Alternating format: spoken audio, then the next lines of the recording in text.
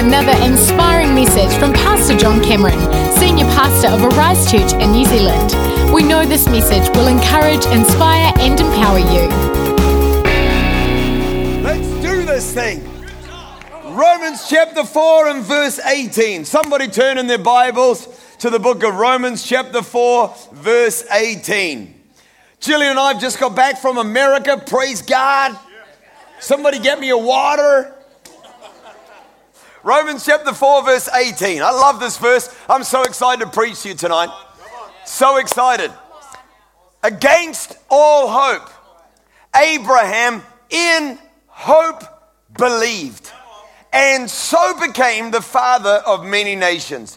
Just as it had been said to him, so shall your offspring be. Without weakening in his faith, he faced the fact that his body was as good as dead. The Bible's quite candid, isn't it? Since he was about 100 years old, and that Sarah's womb was also dead. That's kind of rude. Yet he did not waver through unbelief regarding the promise of God, but was strengthened in his faith, giving glory to God and being fully persuaded that God had the power to do what he had promised. This is an amazing passage of scripture, the final night of our Faithcation series, that God doesn't want you and I to take our faith and have a vacation from it, but God wants us in our lives to live a life of faith. Faith is what makes us God's people. Love is our character, but faith is our distinction. The reason why we are awakened to a life of love, love that comes from the God of love, is because of the fact that we've been awakened to that God through faith. Faith is what brings God's promises to bear in our lives. Faith is what accesses heaven. Faith is what enters the miraculous. And here we find in this incredible passage of scripture, speaking about our father in the faith, Abraham himself. It says, without weakening in his faith, Abraham faced the facts. It says in verse 18, that against all hope, Abraham in hope believed. Here's my question for you, church. How can you be against all hope and be in hope at the same time? Against all hope, Abraham in hope believed and so became. So we can't just put this down to a little conundrum, because the Bible tells us that because of what he did with this word that is called hope in our Bible, he determined the person that he became. So who you and I are going to become in life is going to come from what we do with this thing called hope. And the Bible says that against all hope, Abraham in hope believed, and so became the father of many nations. Who you are going to become in your life is not going to come primarily from the amount of money you have in your bank account right now. It's not going to come from the education that you have, from the ethnicity that you were born into. It's not going to come from the school that you're in or even the house that you live in. Who's going to determine who you become in life is what you do in the arena of faith and hope. And the Bible tells us that against all hope, Abraham in believed. This word hope in the Greek literally means expectation or outlook. Against all expectation, Abraham in expectation believed. He faced the fact that his body was as good as dead, that Sarah's womb was also dead, yet he was not weakened in his faith, but gave glory to God, being fully persuaded that God had the power to do what he has promised. It's about our expectations, church. If we're going to live a life of faith, then what must be present in our life is the presence of the right kind of expectations. The Bible says, against all expectation, Abraham in expectation believed. You know what's going on in the arena of our expectations is so very powerful in our lives.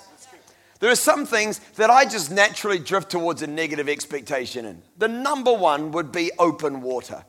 Not being in the water. I'm fine with being in the water, but if you get me away from land, a long distance from land, something just begins to trigger in my mind. You're saying, where does it come from? Oh, what's my pastor doing with a lot of unbelief in his life? Well, I'm here to tell you that when I was a child, I was traumatized. Not because of the parents that I was given. My mother's here sitting in the Christchurch congregation. She's basically saying, I'm going to traumatize you again after this. But when I was a teenager, I decided I would learn to surf. They shouldn't call it surfing for me. They should just call it paddling. Anyone know what I'm talking about? 3 people, thanks for that. Lots of love. Thanks for the empathy. Maybe you're smart enough not to try it down here. But anyway, I'd paddle out there into the surf. And of course, we lived in Auckland, close to the West Coast, which is basically like paddling out to the West Coast is like voluntary killing yourself. It's stupid. It's like, Point Break every weekend. And I started surfing with guys who were a lot older than me, so that I'd be like, how do I do this thing? And they'd be like, just paddle out the back, mate, you'll figure it out. You will not figure it out. You will surely die. I can't tell you the number of times I've paddled out the back and tried to figure it out, and in the end just end up underneath the water, can't find the air at the top. Anybody know what I'm talking about? One time I went paddling out, and the boys were like, well, the best break is just round, what the heck? So I end up going round the point. There's a big island out there. Hello. The big waves are starting from there, but that's not what's happening for me. I'm not starting on the wave. I'm just getting smashed into the rocks. It was just like one disaster after another. Then, of course, I had a friend who had a boat and, took me out in the open water on his boat. The only problem was it was a Cowrie speedboat made by his dad 25 years earlier. And we kind of go flying across the Auckland harbour, come into Princess Wharf, had a packet of chips. This is a true story. I'm not even preaching. Got back in the little Cowrie speedboat, went back to where we'd come from, and halfway along the wind had picked up. So now we're not just cruising across this gentle water. We're just kind of like, hitting waves the whole time in this tiny little speedboat. It's about just a bit longer than a person, only about this deep. It went 1,000,000 miles an hour, but now rather than going across beautiful calm water, we're hitting the tops of waves. So it's like bam, bam, bam, bam, bam, bam. I'm getting thrown around. I'm in pain. And, we're flying across the tops of these waves. Bam, bam, bam, bam. Then suddenly it became bam, bam, bam. And we slow right down. I turn around, and I kid you not, there is a hole about this big in the bottom of the boat, and water is coming up like one of those cartoons. My friend says to me, this is literally verbatim quote, he says, we're going down.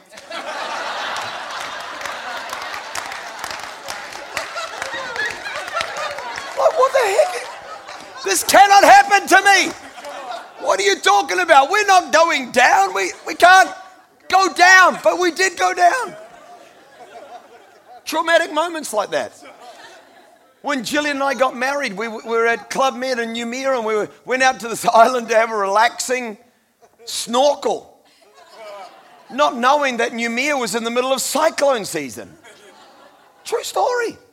So we're coming back, we're on the island, and we're all in the water, and suddenly all the Club Med staff are like, you've got to get in the boat, we've got to leave, we've got to go back to the island. I'm like, why? And they're like, then I look over here, and there was all these black clouds making their way towards where we are. So I get back in the catamaran that's going to take us back, not realizing it's not really a catamaran. It's just a barge dressed up as a catamaran. I'm expecting them to open the sucker out, but it doesn't have an open out. It only does like 10 knots. So the storm's rolling in. Next thing you know, the waves are picking up. We are literally going up and down waves like this on this catamaran. So for me, whenever I get near open water, I have to control these expectations. Does anyone have some area of their life like that? But then there are other areas in my life, like for instance, when I'm going to go wakeboarding or snowboarding. It's too infrequent, but whenever I do get that privilege, the night before, I'll have trouble sleeping. And it's kind of got to the point where a really enjoyable ride on my bike is getting like that for me now. And the night before, it's like there's no stress in my life, no fear, no panic, but just so excited. about the day that is coming tomorrow, that I'll wake up every hour going, is it dawn yet? Because that's when the best thing, can we get in the car? We've got to get to the top, get that first ray, that first powder as we're coming down the mountain. Is it time to get on that bike and put Ben Kendra in the hurt box for all the hatred he's been giving me on Twitter? Is it time to make him vomit going up that trail to Akaroa tomorrow?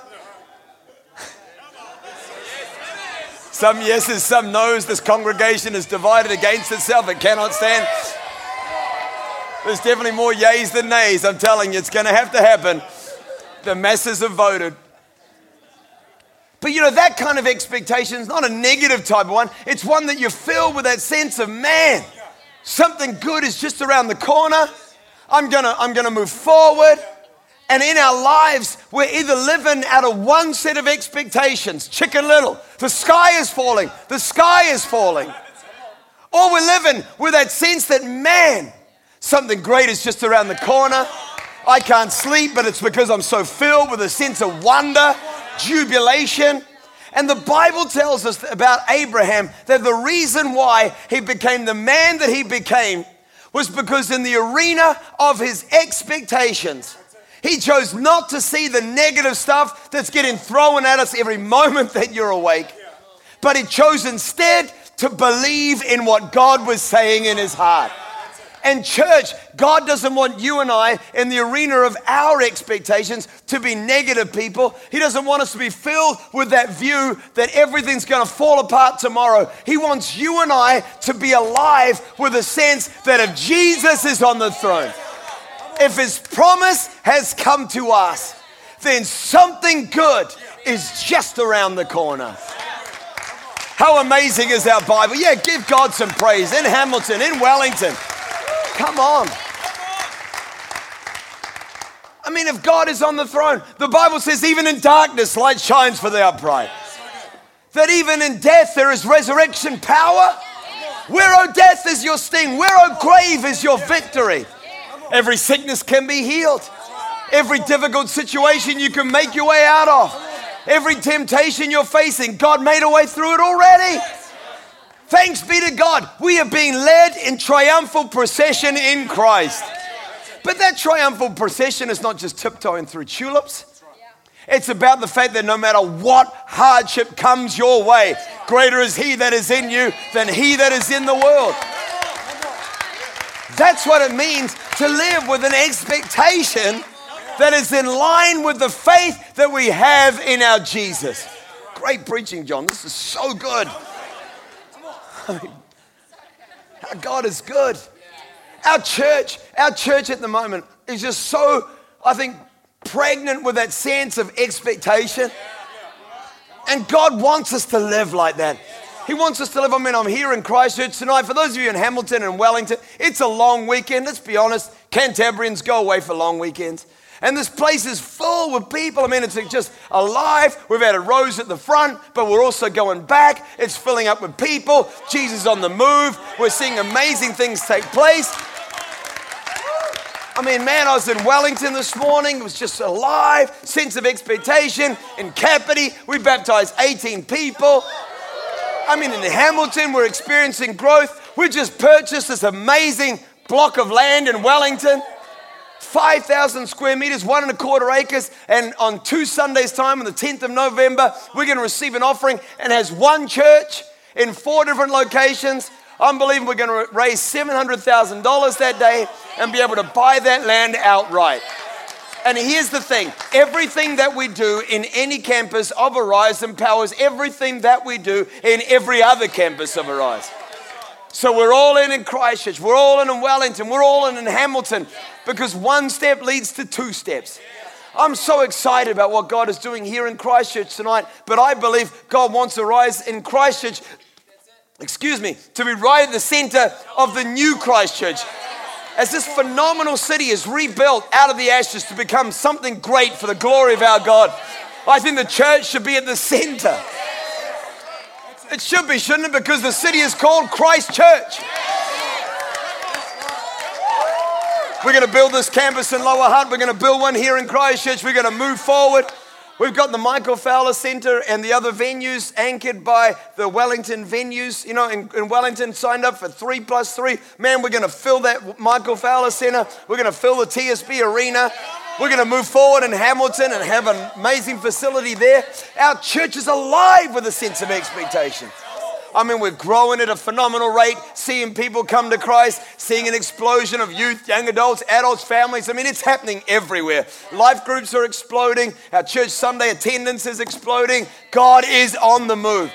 Take a minute and in every campus, give him a praise right now. Come on. God is moving. He is moving.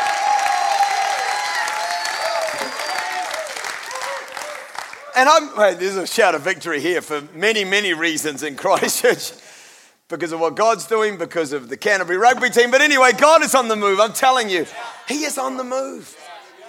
And if we're going to see what God wants to be accomplished in our church, then we have to choose which expectations we're going to align our lives with. Against all expectation. Ben just preached an amazing offering message here in Christchurch. Simply saying that for many times in life we're looking for balance, but God isn't the God of balance, he's the God of order.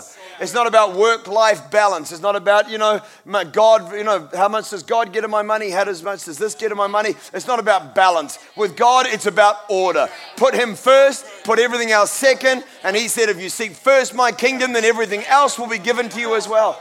And this is the truth about God's word, but it invokes within us a sense, are we going to live our lives with the right set of expectations or the wrong set of expectations? And we need to be a people that are alive with an expectation that God is going to move. Have you ever thought about Abraham's journey? About the fact that he starts this journey of faith in Genesis 12, which I preached from this morning, with that word from God. I will bless you. I will make you into a great nation. I will make your name great. I mean, man, when I read it out this morning, as I was even reading it in the service, it's just touching my heart what God is saying to Abraham. I will bless you. I will make you into a great nation. I will make your name great. Abraham just believed that. I think for most New Zealanders, we couldn't even receive that. Could we? I mean, let's be a people who are going to believe that. I'm going to make you great. Some teenager in this room needs to start the journey of their life not believing that you're just going to get knocked down like every tall poppy, but no, God's going to make your name great. He's going to bless you. I'm going to be with you. Those who curse you, I will curse. How great is God's love towards his people? God didn't just promise it to Abraham and then say, well, you know what? When people mess with you, I'm just going to allow it to happen. No. God says, I will give back to you what the locust has stolen. I will restore back to you 2, 3, 4 times abundantly. God's going to bless your life. I'm excited about it. I will bless you. I will make your name great. And then Abraham launches into this journey, actually believing what God said to him. But then years go by and no child. Years of wondering for the promise doesn't come to fruition.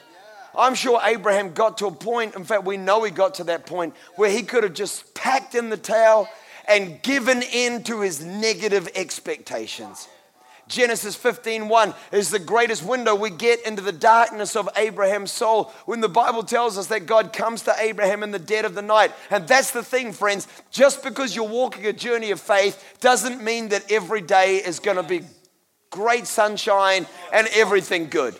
There are nights for everybody. Cold, dark, and windy moments where your soul feels like it's stripped of all. And Abraham experienced this travail of soul. And the Bible tells us that in this dark moment, that the Lord appears to him in Genesis 15. And in verse 1, God said to him, do not be afraid. And then the Bible tells us that Abraham says to God, hang on a minute, why should I not be afraid? I have no child. Eliezer of Damascus will inherit my estate. I'm not going to have anything. I'm in this foreign country. He's basically saying, let's play out the next period of time. And in our lives, there are many moments where it looks like everything's going to fall over. But it's not God's will that you and I should ever let that become the occupancy of our minds. If Jesus is in your life, you are walking in victory. If Jesus is in your life, the grave is defeated. If Jesus is in your life, then blessing is your destiny. Come on, if Jesus is in your life, you were made for victory, purpose for blessing, designed with God's pleasure in mind. God wants to show off through you. Believe it. He's a good God. And the Bible tells us that Abraham says to God, man, it's all going to go to custard. It's all falling apart. And God says to him, well, get out of your tent. Come on, get out. Get out of that place that you're in. Get out of that funky room. Get out of that place in your mind. Some people live in a cavernous space in their own thought life, live in a cavernous space even in their own outlook. And God says, come out of that environment. Get to a place of bigness. Get to a large place again. Look for something larger. Climb a mountain. See a sunrise.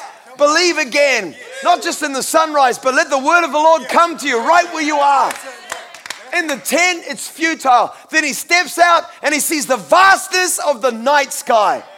No street lights to dull it, no haze or smog to mute it, but just the vastness of a night that is filled with stars. And God says to him, count those stars. Somebody just needs to do some stargazing tonight. Needs to look out and realize that if God made all those stars and then said, hang on a minute, you're greater than a star. You're greater than any problem. You're greater than the sunrise. You are God's pinnacle of creation. He made you and you're the best thing he has on offer. He painted that sunrise just for you to have a good morning. You are the good morning. You're putting the good back into morning. Tell somebody near you. See the stars. Look at the sand. Can you count the stars? Can you count the sand? So shall your offspring be. And perhaps one of the most important verses in all the scriptures, Genesis 15:6. Abraham believed the Lord. He chose not to just live limited by what he was seeing with his natural eye. He switched his expectations. Whatever catalyst you need. Whether it's becoming a church junkie in the middle of some kind of trial moment where you just say, I'm just going to go to church all the time. Whether it's playing up this podcast over and over again. Whether it's just doing whatever you got to do. But get your expectations from seeing your demise to seeing your blessing. From it all coming apart to living, seeing the promise of God. Against all hope, Abraham in hope believed. Somebody's got to believe tonight. Against all hope, Abraham believed. He chose to see what God had for him. He believed for something greater. He was full of expectation for the future. He was confident of the promise of God. And so the Bible tells us that because of his faith, it determined the person that Abraham became. Verse 19 says, without weakening in his faith.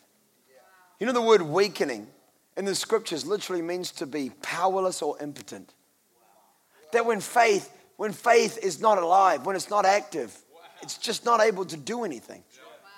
That's the challenge with a walk of faith, is that it is a walk of faith. The way we walk in faith is when we walk with faith. We can't be against all hope, in hope. We're going to fix to one side and stay our lives in that place without weakening, without becoming impotent, without becoming useless or weak or benign in our faith. Abraham chose to believe in the promise of God. Without weakening in his faith, he faced the fact that his body was as good as dead.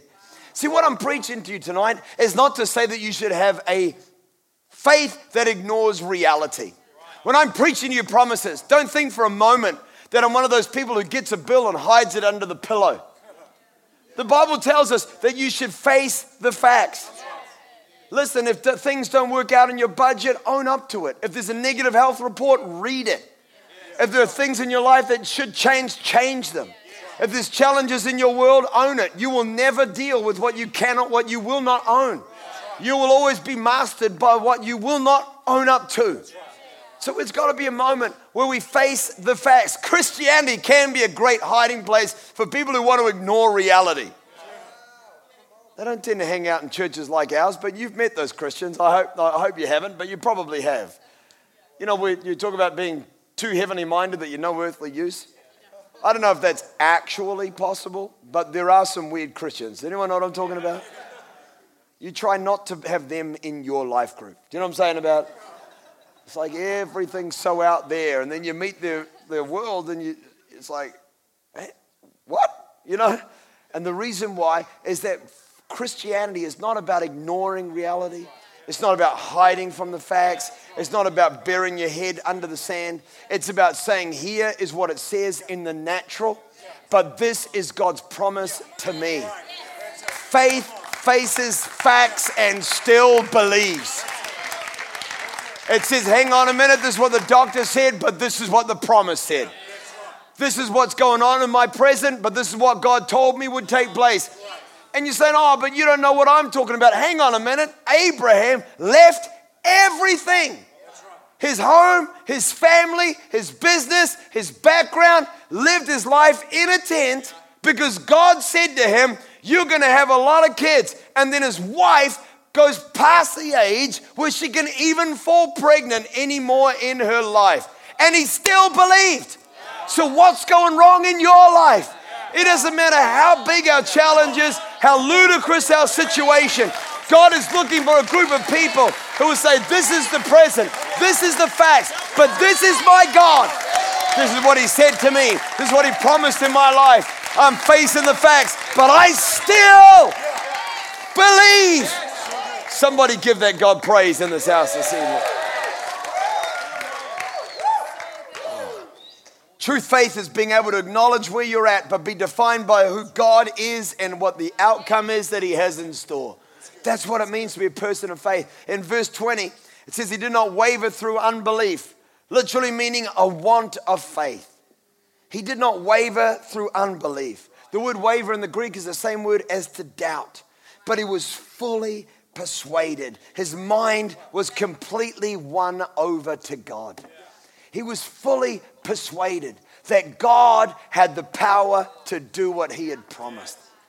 I don't know about you, but I'm finding that in my life as I'm entering into this next season, I'm so fully persuaded that God is going to move in this nation, more persuaded than I've ever been before. Living more out of that conviction that the promise of God is alive for us, that New Zealand is going to see a move of God in our nation, that the church is ripe for God to breathe upon it, that God's got something great in store just around the corner. We're going to make a decision whether we're going to waver through a want of faith and live our lives just being driven and tossed around by circumstance and pressure and what's coming our way, or we can make a new decision. Fix our expectations on Jesus. Fix our gaze on what he said. Align our lives entirely with the promise of his word. And then out of that, be fully persuaded people, knowing that God can do it. Have you ever tried a board sport, wakeboarding, snowboarding, something like that? I personally love all board sports. I mean, I don't really do skateboarding anymore. Why? Because I'm 40 and the pain level is just way too high. It seems like every year the recovery just takes 2 or 3 days longer. Anyone else know what I'm talking about? I love wakeboarding. It's my favorite thing. You know, when you drop off the side of the wake, crystal clear morning, not a breath of wind, catch the rail, dart out to the side, pull up as the boat continues to move forward, get that lull as you turn direction, catch the back rail, start moving towards the wake. All sorts of things start going on in your mind. Because if you're going to pull off the air, get a big wake-to-wake jump, maybe just float the board back, pull it in, land it. As you're heading towards that wake, the moment you start doubting that you're going to land that baby, it's all over. You might as well just, in fact, what I normally do is I just throw in the rope, because it's a lot easier just to dive into the water without the rope. They just got this flat. You only need that to happen once. You hit that water so hard, you get this thing that happens on the inside of your head where it goes like, poof, and then just kind of, it's like little atomic explosions go off on the inside of your brain as that water literally is like concrete. Anybody ever experienced that? Yeah, I'm here in Christchurch. A few people have. You have to hit that wake fully persuaded. Jesus didn't call you just to meander in life. You are not on this planet as a believer in Jesus Christ to live an ordinary, safe existence. You are here to do something great for God. And if we, church, are going to do something great for God, then we must be people who live out of our faith, fully persuaded that God has got the power to do what He's promised in our lives. And when we are fully persuaded in our spirit, then we're able to land the thing God's asked us to land. And I reckon in every venue in Arise tonight, God just wants to say no to our fears and yes to our faith, no to our doubts and yes to our confidence in His promises. I believe that what we're doing in the next season of our church is going to be the most exciting season. I really want to just take a minute and speak to every venue tonight and say, as we receive this offering on the 10th of November, I'm believing that we can rock 700,000. I'm personally holding a faith goal that whether with no mortgage at all or with a short mortgage over a couple of years, we can build that Lower Hutt campus and pay it off outright. Why? Because I don't want to spend the next 10 years of our journey moving slowly and incrementally towards something. It is going to be a powerful force for change for what God has called us to do in the Wellington region and in the nation. And the equity is going to empower us to do so much more. But I believe God wants us to move towards it speedily. 700 people giving $1,000, 700 grand done. There are people who are literally just going to decide this is the moment because it's all going into building equity, land. It's time to write that check for $50,000, time to write that check for $100,000. If we rock 700,000, it's just going towards phase 2, the construction of the building that will go on it. But I'm believing that we can move so much faster. I really am. This next 10 years, let's believe that we can build a church that's growth rate is literally unprecedented. And that many other churches experience the same. We're not the frozen chosen. We're not the only ones. But this we can influence. This we are part of. This is not just an empty prayer for revival. This is substance. This is power. This is change for a nation. This is the future of the church in Aotearoa. This is what we are part of. Somebody shout amen. So come on, let's believe together for something incredible in your own life. I'm believing for a church filled with conquerors, filled with people whose lives are a testimony to God's greatness. You know, last night before the game, and I don't take this personally, Christchurch, but before the game last night, I sent a text to Lima Sipawanga and Jeff Tumang-Allen. I said to them, guys, God is with you. You need to know that. You are where He wants you to be for the glory of God. Lima becomes most valuable player in the game. Jeff Tumang-Allen just got selected for the All Blacks this afternoon. Come on.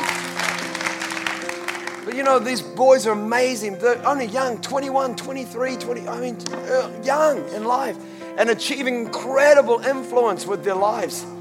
But you know, you can't enter into the promise of God if you're doubting whether God's put His hand upon your life. God is with you, church. God's plan is for you, not just for somebody else, for you. It's time to believe in who God's called us to be. Expect that in whatever arena of life God's called you to, that you can experience His favor, know His power, and expect the greatness of God to be outworked in your life. Come on, in every venue, give God some praise tonight. He's the God of so much more. Hallelujah. Let me pray for you. Then I'm going to release you back in Wellington and in Hamilton. But right now, just in every venue, close your eyes. At the end of my prayer, I'm going to release Wellington and Christchurch back for people to have an opportunity to find Jesus tonight. But here in Wellington, here in Christchurch this evening, and in Wellington and in Hamilton, Let me pray for people who've had a wavering faith.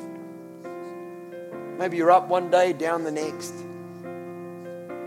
believing in God's promise and then doubting whether you can actually even do it. But if you're here this evening and you're saying, man, I need a greater dimension of faith in my life. I need to choose to hope in the promise of God and give no voice to my fears a moment longer.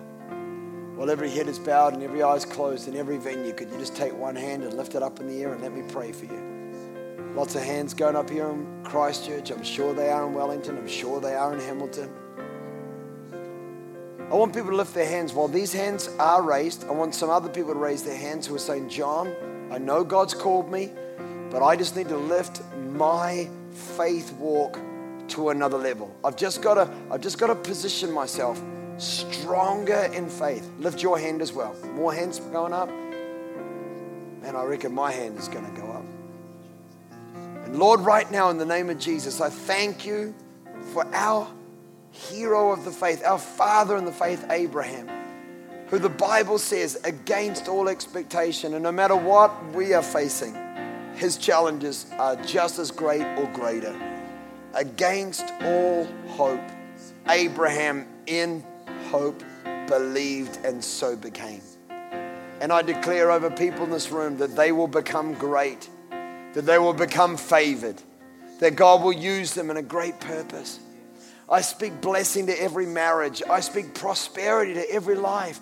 I speak hope to every person, freedom from every addiction, victory on the inside, joy in every soul. Lord, I declare it right now in the mighty name of Jesus Christ. Amen.